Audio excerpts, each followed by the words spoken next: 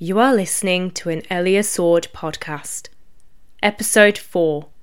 The Girl Who Showed the Demon Kindness. Written, illustrated, and produced by Elia Sword.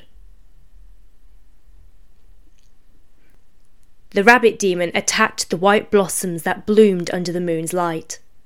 Her huge shadow form heaved with heavy breaths, her twisting claws dug through the earth, and her glowing red eyes burned with anger. For a moment, she glanced back into the distance where fire danced high in the sky, burning the village her demon army was currently devouring. She roared as her claws tore through the waterfall, cascading from the cliff face walling off one side of the field. "You seem angry. Are you okay?" The rabbit demon paused her rampage and turned to look at who had spoken to her. It was a girl, a regular human who stood staring up at her with deep brown eyes. She wore a white gown, and her bronze hair was decorated with silver. The rabbit demon lunged at her, baring her claws. At the last second, she changed the direction of her attack, slamming her hand down, right next to the girl. The petals of the glowing white flowers decorated the air, falling around the girl, who hadn't moved at all. "Leave me be!" the rabbit snarled, "or I'll kill you where you stand." "I get angry too sometimes, but it'll be all right." The girl reached out a hand to pat the rabbit's head, but the demon smacked her aside, making the girl roll across the ground.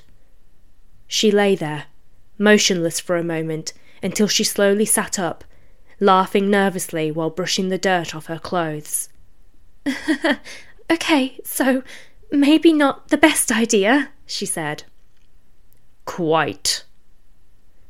The girl began picking some flowers, and the rabbit demon watched her curiously. After that, the human should surely be running away from here. Why wasn't she afraid?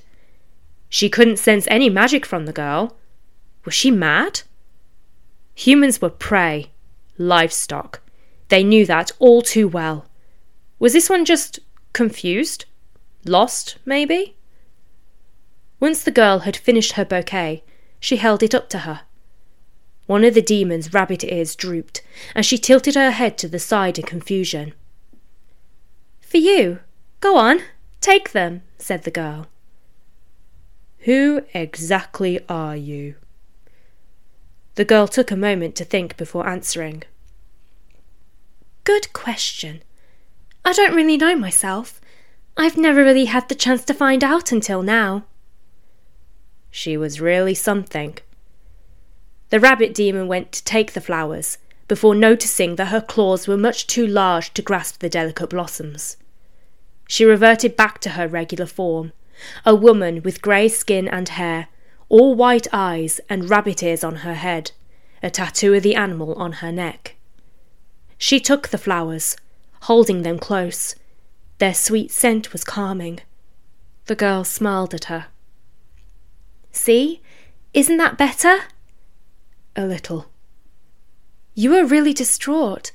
What happened?" The rabbit demon paused. The question was so direct, and she had to take a moment to process it. The girl waited for her answer. "I was just reminded of my parents, that's all.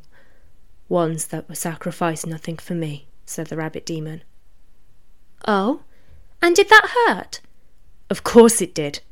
How wouldn't it hurt if your own mother told you she rejected you, or your father just laughed at your achievements? Being promised things that never come to pass and told you were nothing all your life, coming to accept everything as the norm until you realise that it's wrong. But by then it's too late, and you're damaged beyond repair. Who would want to be reminded of that?" The rabbit demon sat among the flowers, burying her head into her arms. She was the top commander of the demon army, an advisor to Queen Evanora of the underworld. Undefeated in battle, the most powerful demon among the ranks, and yet, whenever she thought of her parents, she felt powerless. She still craved their attention and love, even though she knew she would never get it. despite rising above it, despite the fact that she had gotten up and carried on living, telling herself she didn't need them. She just couldn't let them go. It felt as if they still had a hold over her. It was suffocating. The girl sat next to her in the flora, once again reaching out a hand. The rabbit demon snarled at her, and the girl backed off, instead poking at a flower head. You know, we are told that parents deserve respect, but not all of them are good. Some of them just weren't nice people to begin with. Respect is earned, and I think somehow we have forgotten that. It's tragic. It hurts even more when other people think the world of the person who hurt you, turning a blind eye to the damage they've done. Just because they are a parent doesn't mean that they are a good, kind, or caring person. The rabbit demon looked at the girl and saw tears falling from her eyes. The demon didn't know what to do. She had never comforted anyone before. She hesitantly went to place a hand on the girl's shoulder, but stopped at the last second, instead picking a flower and holding it out to her. The girl took it, and for a moment her smile returned. She then continued talking. Still, I wouldn't say that you're beyond repair. Our parents don't define us. They don't make us who we are. We choose who we want to be, and the only person who has to approve of that is ourselves. At least, that's what I figure. The rabbit demon fixed her gaze on the ground as she thought about what the girl had said. Choose who you want to be? She had already done that. She had chosen to be strong, to become a warrior. She had chosen to become feared by all who would oppose her. She had chosen to never open herself up to anyone ever again. Did she approve of that? She didn't know. Lately she had noticed her resolve breaking. It was cracking, like a worn-down piece of ceramic. Since her first encounter with the silent mage, she had felt lost, conflicted. Something just didn't feel right. A scream in the distance dragged her out of her thoughts. The others must be picking off the last few humans who had run away when they had arrived at the village. She looked at the girl and saw that she was still smiling, although one glance at her trembling hands betrayed her true feelings. Why are you being kind to me? You know that my species eat humans, don't you? Said the rabbit demon, seeing an opportunity to change the subject. I do. So why don't you despise me? Why should I hate you for wanting to live? The question stumped the rabbit demon. She thought about it for a moment, but she couldn't come up with an answer. It's not your fault that you have to eat humans. We have demon hunters who kill you to protect us, and your kind kill us to survive. You still have families, friends, emotions and lives. In a way, we're a lot alike. It begs the question of who the villains really are. Demons for living, or humans for protecting themselves. Maybe we both take it a little too far sometimes, said the girl. The rabbit demon stared at her puzzled. There was a strange feeling in her body, one that she had never experienced towards a human. This one wasn't just food to her. She felt precious. An overwhelming feeling of tiredness overcame the rabbit demon. Now that she had calmed down, she could only now feel how much magic and energy she had used. She slowly lay down among the flowers, resting her head in the girl's lap before closing her eyes.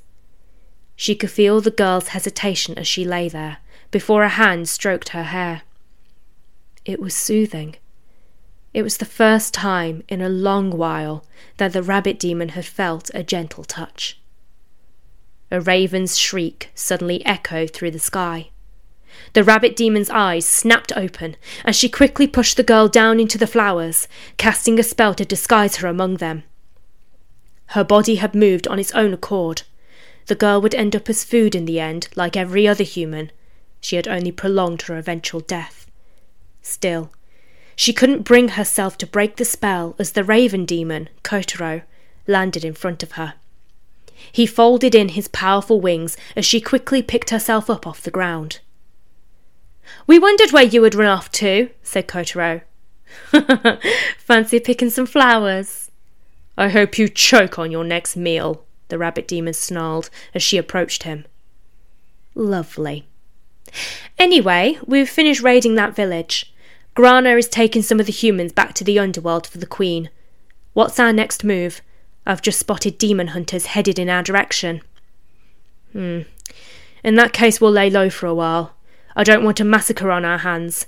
If I lose another commander, Her Majesty won't be pleased. Order our troops to head towards the nearby jungle.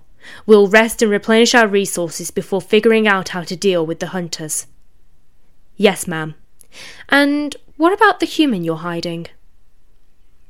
The rabbit demon glanced at where the girl was lying.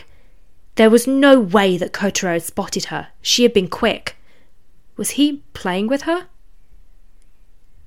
"What human? Are you losing your mind, Kotaro?" "I saw you with a girl," he said. He walked past her and straight to where the girl was hidden. The rabbit demon thought about pushing him away, but she knew that if she showed any aggression, it would only confirm his suspicions. "I never took you for the mercy type. You usually kill on sight. Why spare her?" The rabbit demon didn't answer. She watched as he reached out a hand, bending down right where the girl was. "She looked tasty from the air. Fancy sharing her," said Kotaro.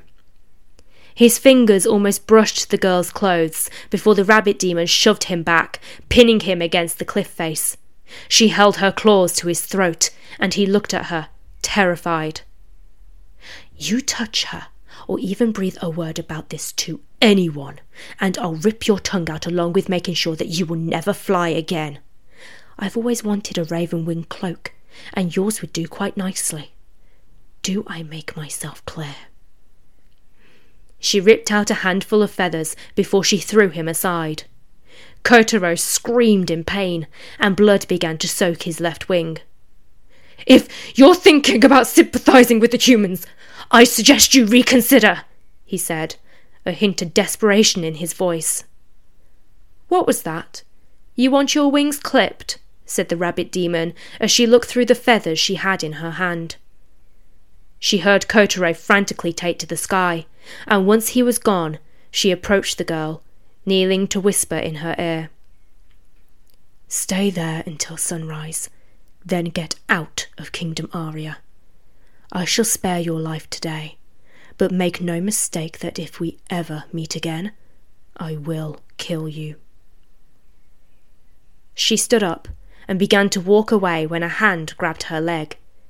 She didn't look back, not wanting to give the girl any more attention. If she wanted to disobey her instructions and die, that was fine with her. It made no difference. At least, that's what she told herself. "Get off me," she snarled.